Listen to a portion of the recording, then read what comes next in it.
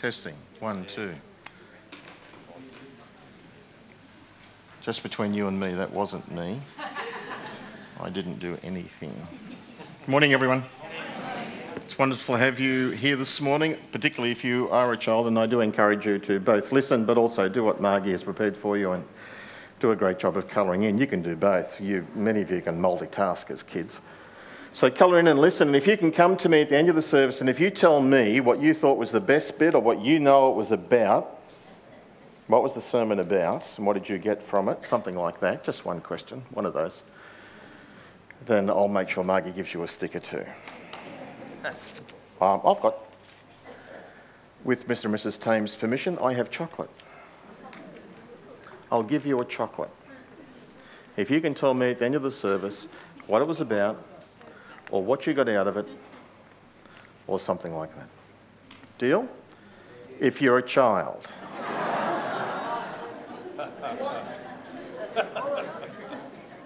All right, no, I know what you like. All right, anybody. We are here and it's 7 days till Christmas. Woohoo! Have you been good? Because he knows. If you've been naughty, if you've been nice, and it's not about him, it's about Jesus. So it's another opportunity for us to get together to worship and to honour Jesus. The world won't, so it really is up to us. So Christmas Eve, what time? Christmas Day, what time? Great time for us to come together as God's people to honour and exalt the King whose birthday it is. We're going to pray together. Let's pray. Father, thank you that we can be together this morning.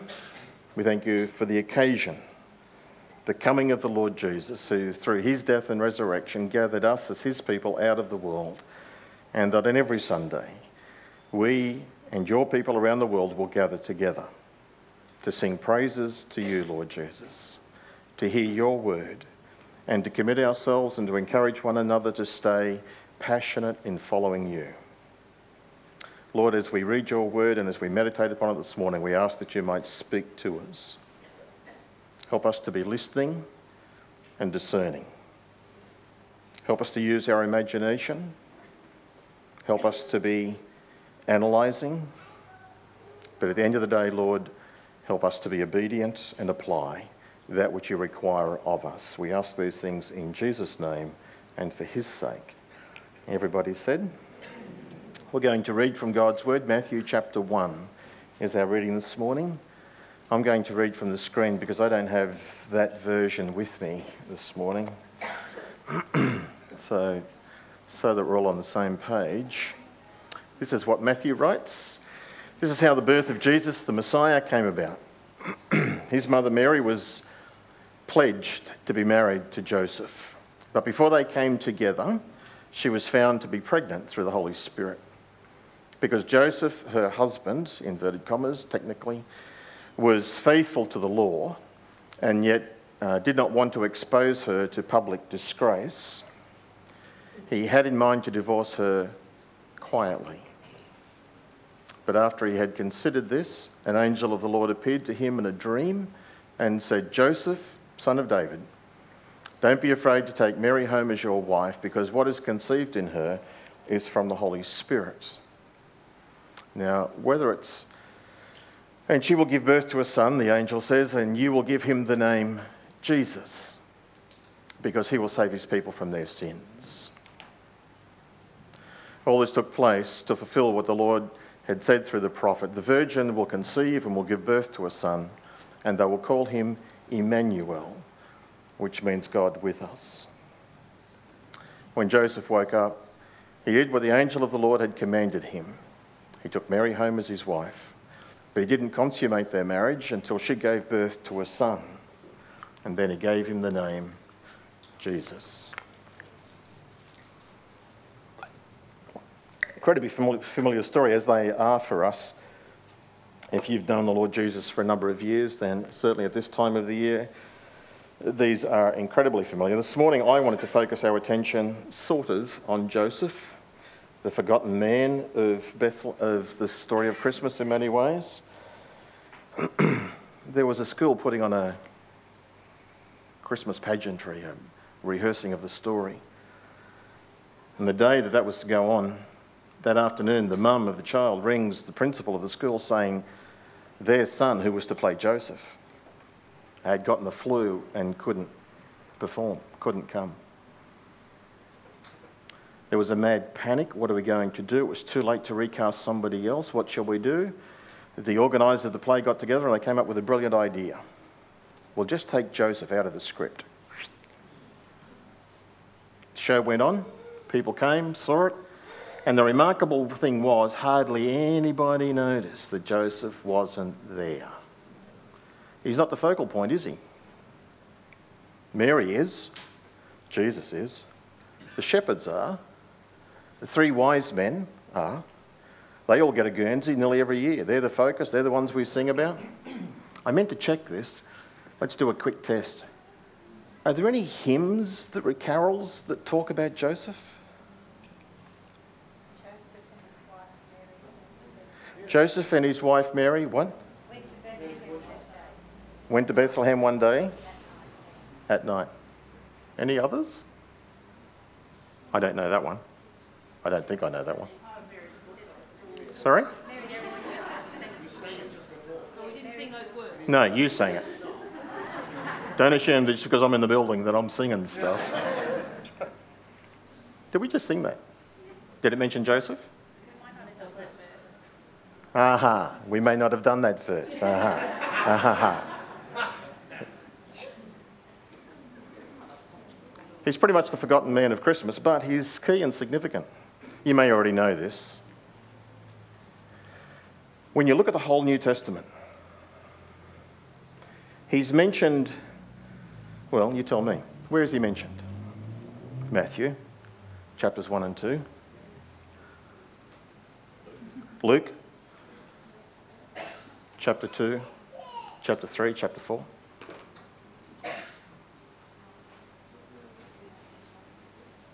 Is that it? One more reference, John chapter 6. That's it. Doesn't get a lot. He gets a Guernsey at this part of at this story, this involvement, and associated events. Outside of that, not mentioned.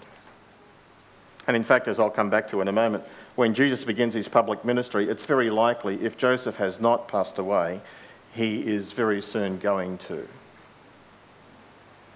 Is that rain? That's nice. That'll cool it down a bit. Maybe.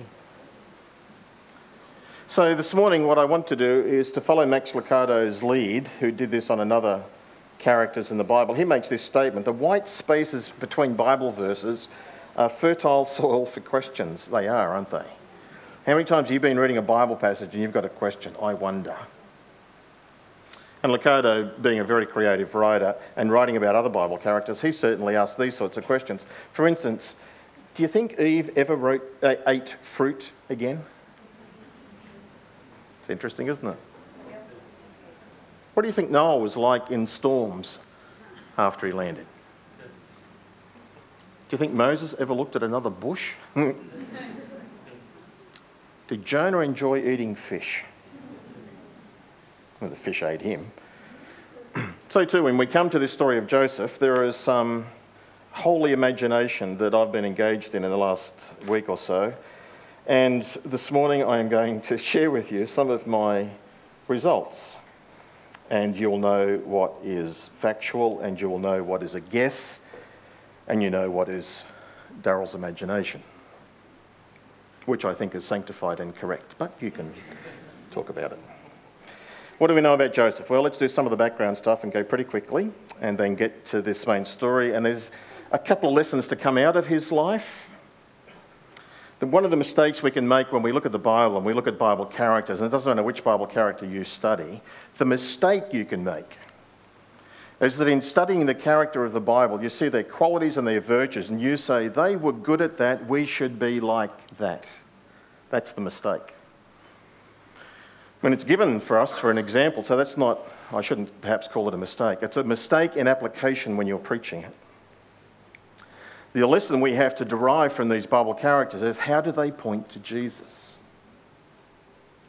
Why are they in the story? What is there about them that is pointing to him? What is it teaching us about Jesus and about God and therefore our relationship with God and Jesus. So that's why we want to get to this morning. Joseph's dad, we know, his father was Jacob, Matthew chapter 1, a couple of verses before the passage I read. It's disputed whether Joseph himself was born in Bethlehem. He may have been. Some commentators, in fact, would argue that he was. And that at some point in his life, just like the Lord Jesus does later on, a generation later, at some point in young Joseph's life, his dad Jacob takes him to Nazareth. There was a Roman settlement over the hill from Nazareth called Sepphoris, which is where there was this Roman community being constructed, this city. There was a lot of work for builders and labourers. Maybe that's why. Not told. Anyway, we know that Joseph is in Nazareth. We know his occupation, that he was a carpenter.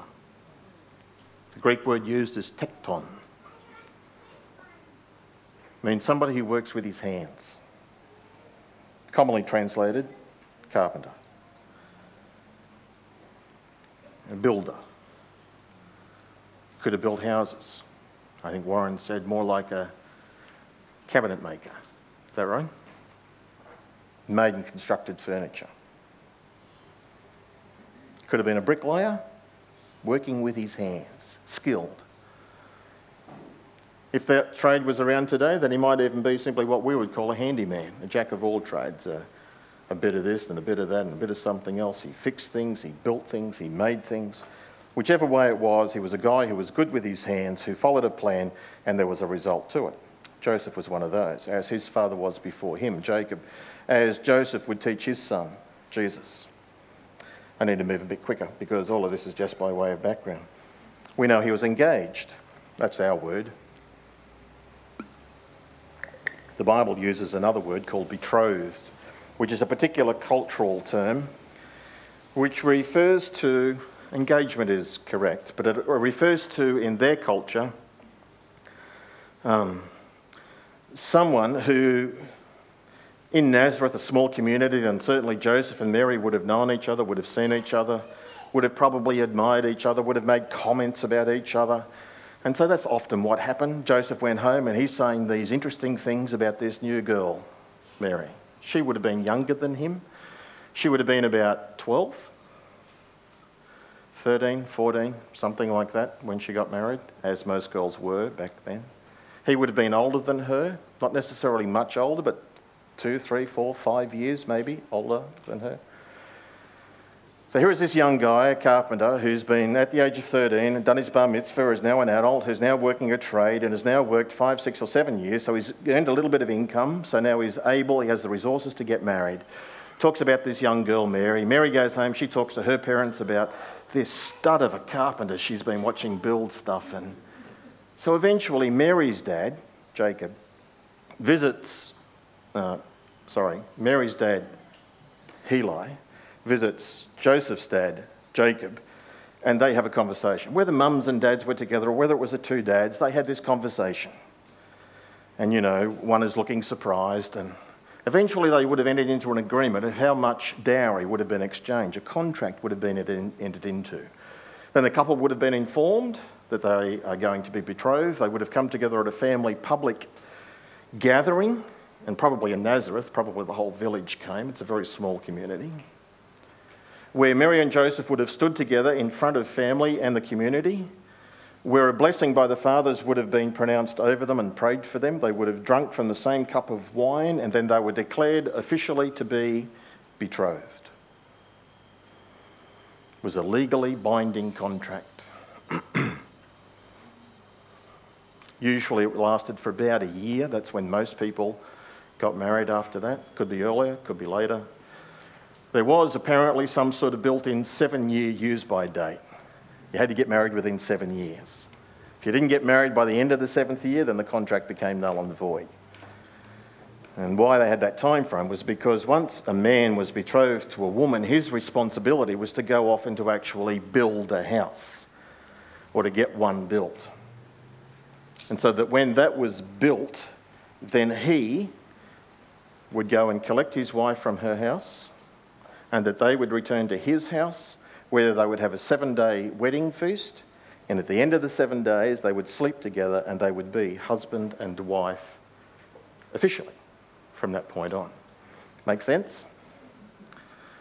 So here is Joseph. We know that he is betrothed. He's in this period of time. It's after that public ceremony in Nazareth, and it's before the wedding. So he's off building the house. We know because he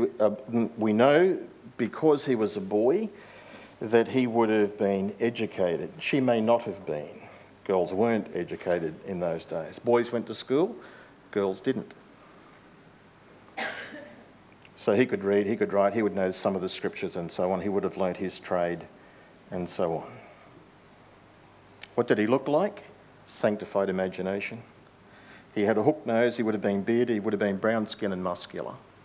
He was about 5'7" tall. How do you know that? You look it up on Google. Average height of a Jew back in the first century, between 5'6" and 5'8". They put him in the middle. European Jews are shorter than Scandinavian and American Jews. How about that? So, as far as I'm concerned, 5'7", hook nose, muscular, lean, but a worry guy because he was a tradesman. He worked with his hands. He was doing it 6 days a week. Had a hook nose because he was a Jew. Had a beard because all men back then did. When he got married, we'll come to the gap bit that I've jumped over. When he got married, he not only had his firstborn son, Mary's firstborn son, which was Jesus, he also then had 6 other children to Mary. 4 sons and at least 2, maybe more, but at least 2, because the Bible just talks about and Jesus' sisters. We're told the names of his brothers, Jesus' brothers, Joseph's sons. The firstborn son, his legal son, his adopted son, if you like, Jesus. Then after him, James, the guy who wrote the book, the letter. Joseph, named after himself. Judas, interesting, which the early church didn't call him by that name, they called him Jude. Wonder why they didn't call him Judas. So he got shortened to Jude. He's the guy who wrote that letter. And Simon. They were Jesus' 4 brothers, named in Matthew chapter 13. And his sisters, so at least 2, maybe more. If Mary and Joseph had children, how often do you have a child back in those days? Every year? Every 2 years? Every 3 years? Well, why is that interesting? Well, because of this. When Jesus went to the temple, how old was he? 12. If she and he were having children every year, which is not impossible, then from Jesus, who was aged 12, down to the youngest, assuming there are 7 in total, there's a gap of 12 to about, 5? So maybe they went like with friends and family, as they said, but it's not just Jesus with Mary and Joseph. And so when they go home and Jesus is left in the temple, they're looking after all these other kids. And it's easy, if you think Jesus is with somebody else and you're looking after these kids, it's easy to leave loved ones behind. I've left Rhonda behind. She had it coming, but back in the day when Kate was here, before she went overseas, and we brought 2 cars. Kate brought her car, Rhonda came with me in our car, one Sunday. Only one Sunday, because I could never live this down again. And it wasn't Rhonda picking on me, it was some of you. I thought Rhonda went home with Kate. I don't know, I think I got home. Where's your mother? Oh, I don't know, she came with you. Oh, no. Turned around, came back, most people had gone, and there's Rhonda standing at the bottom of the car park, just waiting patiently. As the church was leaving, need a lift? No, he forgot me. Remember them? So it's easy to understand. You can do it. You ever left a loved one behind? Yeah, some. No one left behind. Well, that was Joseph at the age of 12 with these other children growing up. What's now interesting, if you do the maths a little bit more, is that Jesus is now 12, and for the next 18 years, he goes in, we know nothing about him. It's not until about the age of 30, early 30s probably, when he starts his public ministry. In that 18 years, these children are completed in being born, and the youngest child, you've got to make some assumptions. The age difference between Jesus, 30 or in his early 30s, and the youngest child is probably around about 15 years. That's born about every 2 years, so that's being pretty generous, I think. If that youngest was a girl, then at the age of 15, she would have been married. Which means when Jesus started his public ministry, how many kids are at home with Mary? None. Jesus stayed with Mary, raised the kids, is providing for them. When that job is done, why is he doing it? Well, because what do you think happened to Joseph? We don't know, but probably he's already passed away. Because what's the first miracle Jesus performs? The Cana, the wedding, turns water into wine. Who was at the wedding? Mary. Joseph not mentioned. Mark chapter 3, at the beginning of Jesus' ministry, when the family's a bit concerned that he's gone a little bit loopy, that he's out of his mind, that he's insane, it's Mary and the brothers who come to get him. So it seems that by the beginning of Jesus' ministry, Joseph has passed away. So we know he's the son of Jacob, we know he's a carpenter, we know he was engaged to Mary, we know the Bible says, Matthew says that he was righteous. It means he attended the synagogue in terms of worship of God. It means he obeyed the law of Moses and the customs and the habits associated with his people. We know that he was 5'7". And my guess is, I'm guessing, 5 years older than Mary. If Jesus is born 5 to 7 BC, Mary's born 13 years before that, roughly. It's about 20 BC. Joseph is born about 25 BC. That's all guesswork. We don't know any of that, but it is interesting when you put it together in timelines and time frames. And this week, I actually changed my opinion, which I've held for something like, 25, 30 years. It's the way I've always read the Christmas story, and there's another way you can read it. And I can't say this is absolute fact, I can only say this is possible. But when you come to this story, and let's focus now on Joseph for the remainder of what time we have. He's in Nazareth. He's betrothed, he's building a house. And we know from Luke that an angel, Gabriel, came to Mary. She's betrothed to him. They'd been planning the wedding. He's been planning the house. She's talking about what she's going to wear and which bridesmaids are going to come and what food are we going to have and who's going to be invited. They're planning their wedding. Because in their betrothal, the parents would have said to them, get to know one another and learn to love one another. That's an important command. They were not told, get to know one another and fall in love. That's not the biblical concept. And learn to love one another. Love is a choice. Love is a decision. It's something you learn. In our society, of course, it's all linked with romance and we fall in love. And the tragedy is, in our society, you fall in love and I don't love him anymore. Yes, that's a choice. Learn to love one another. Learn to forgive. And that's what she would have been doing. Then she gets an angelic visit. Mary, you're blessed above all women. You're the one who's been chosen. You're going to have a son. You'll call him the name Jesus. And she, of course, is submissive to that and she accepts it. And the angel gives her proof. And your relative, Elizabeth, now in her senior years, is also pregnant. She's in her 6th month. And Mary is going to go and visit Elizabeth. Question. I always thought she went straight away. Maybe she did. But what if she didn't? Who do you think she would have told about the angelic visitor? I reckon, I don't know, I'm guessing, she told Joseph. They're sharing things together. That's a significant piece of information. What did she, well, we're not told if she did or what she said. Now this is where you're going to have to follow me because I'll do 2 different things and I'll do them in sequence, but it's one or the other. She either tells Joseph before she goes to see Elizabeth, or she tells Joseph after she comes back from seeing Elizabeth, which is at least 3 months later. I always used to think it was that one, Because Matthew says, and she was found to be with child by the Holy Spirit. She was found. How would you find out that she was pregnant? Any ideas? That's what I'd always thought. But, angelic visitor, what if she told Joseph before she went? What was Joseph's response? Devastation. Did he believe her? No. Common sense told him, women don't get pregnant by miracles like the Holy Spirit coming upon you. She's been unfaithful. And he's torn, he's devastated, he's crushed. Question: how long did he wrestle with? Oh, we don't know. But he had three options.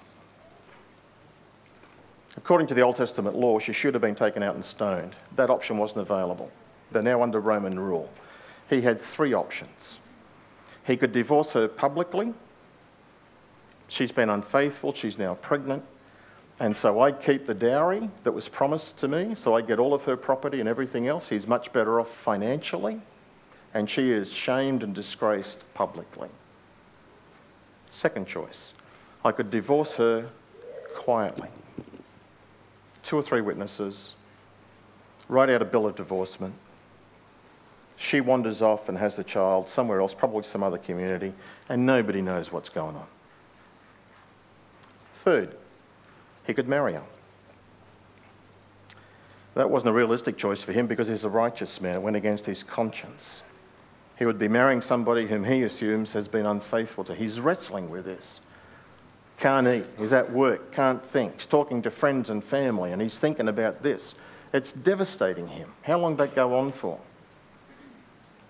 My guess is a short period of time.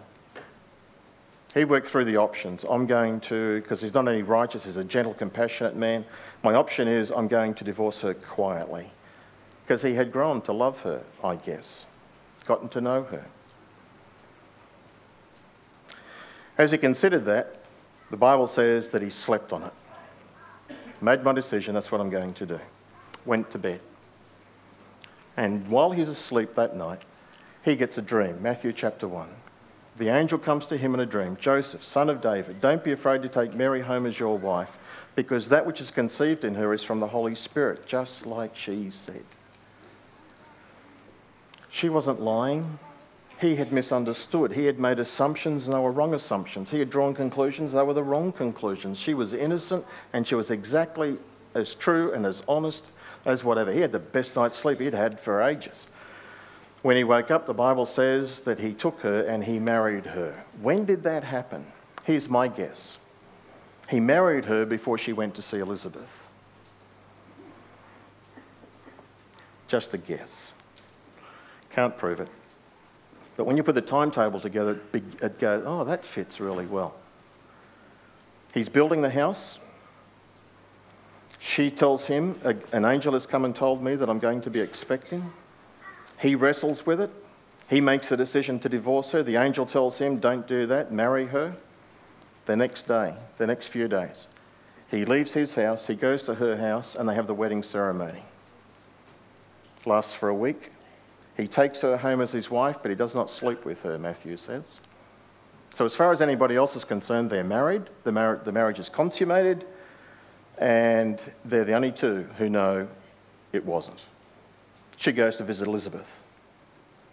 When she comes back from that 3 months later, guess what? She's starting to show. What do people think? Wedding night, conception. No shame. No misunderstanding. And that's why the Bible in about 6 different places will refer to Jesus as the son of Joseph. Everybody thought he was the son of Joseph. Nobody knew otherwise.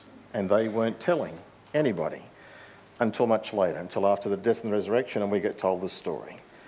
So here is Joseph, who has this dream, who then on the basis of that makes a decision. This is certainly factual. Decision number 1. He makes about half a dozen decisions. Decision number 1, he marries her. As I said, takes her home, have the wedding ceremony. Did that happen beforehand or did it happen afterwards? I don't know, but it does happen. He does marry her. Against common sense, against self-defense, against his own pride, he did what God told him to do. He married her.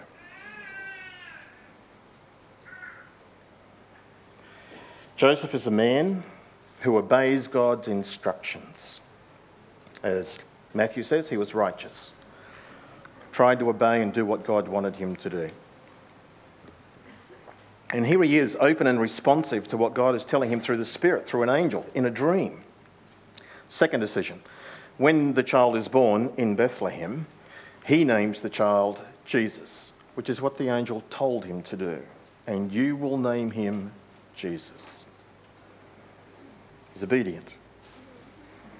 He's now in Bethlehem with Mary. We've jumped over all of that part of the story. His third decision is that he continues to obey God. Jesus is circumcised on the 8th day, which is probably when he was also named. 40 days later, they're still living in Bethlehem. They go up to the temple for the purification ceremony and for the dedication.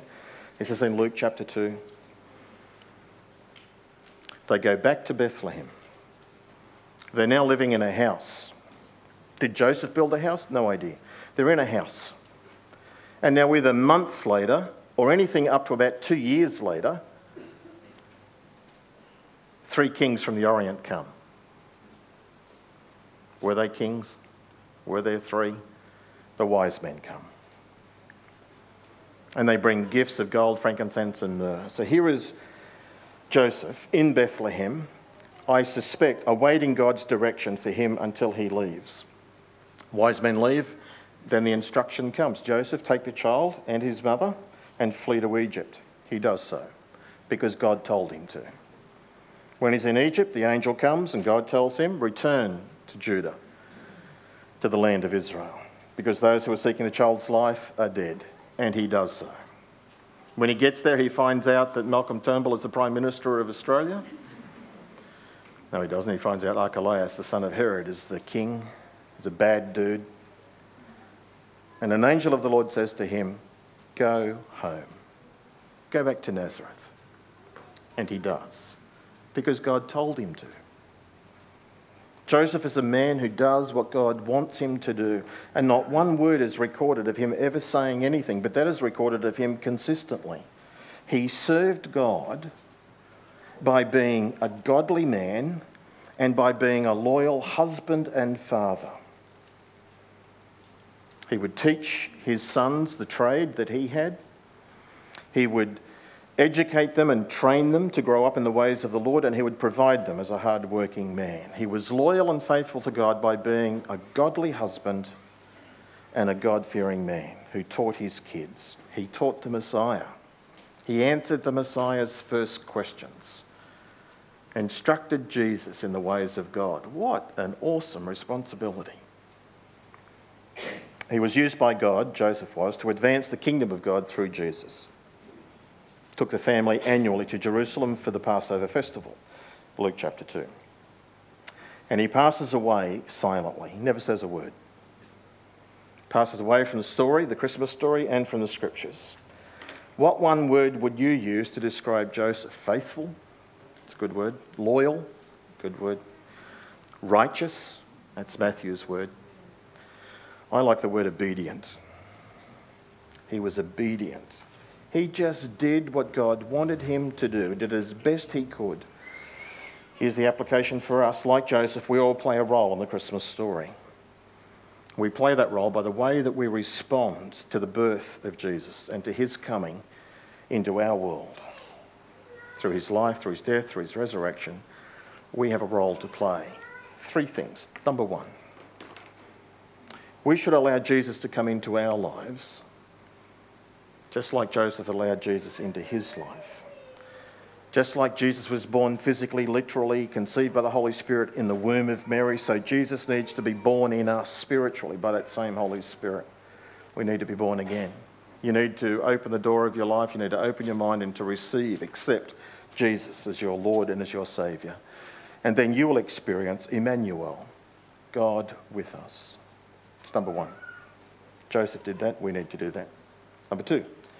We need to allow the coming of the Lord Jesus to direct our lives. Again, happened to Joseph. It must happen for us as well. We show our love for God by obeying his commands, even when you don't understand them. If God says it in the Bible, we should be doing it. And hold each other accountable to that.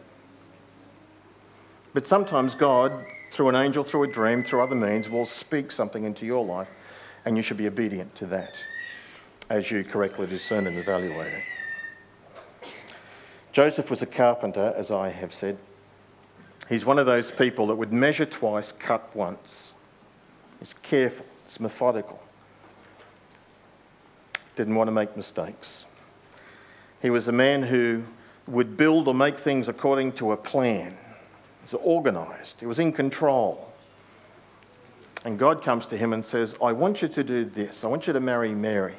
It's against common sense. It's against his own self-defence. But he does it, even though he doesn't fully understand. Can I see the whole plan, God? No. Just do this. Go to Egypt. Where? Just go to Egypt. When do I come back? I'll let you know. Steps along the way. We need to allow the coming of the Lord Jesus to be directing our lives as well, as we follow him as passionate followers in this world. And number 3, allow Jesus to come in, number 1. We should follow Jesus' directions in our lives. And number 3, when God chose to reveal himself to the world, the ancient world, our world, he did so through a human body, Jesus. God continues to do that. We are now the body of Christ. And it's still God's intention and purpose to reveal Jesus, the reality of the Father, to this world through his body, through us, through Christ in us. We are his ambassadors. We are his messengers. Joseph reminds us that God is a God who is working with and through people who are obedient to him in order to bring about his salvation into the world. That's what we learned from Joseph. We need to commit ourselves, like him, to God and to his purposes and to being fully obedient to him. Let's pray together.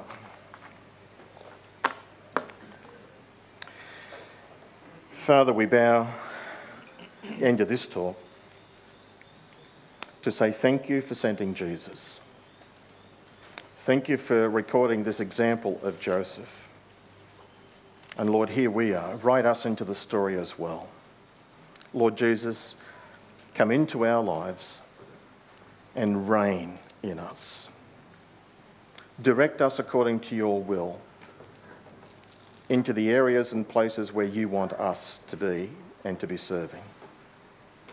And Lord, here we are available. Fill us with your Spirit.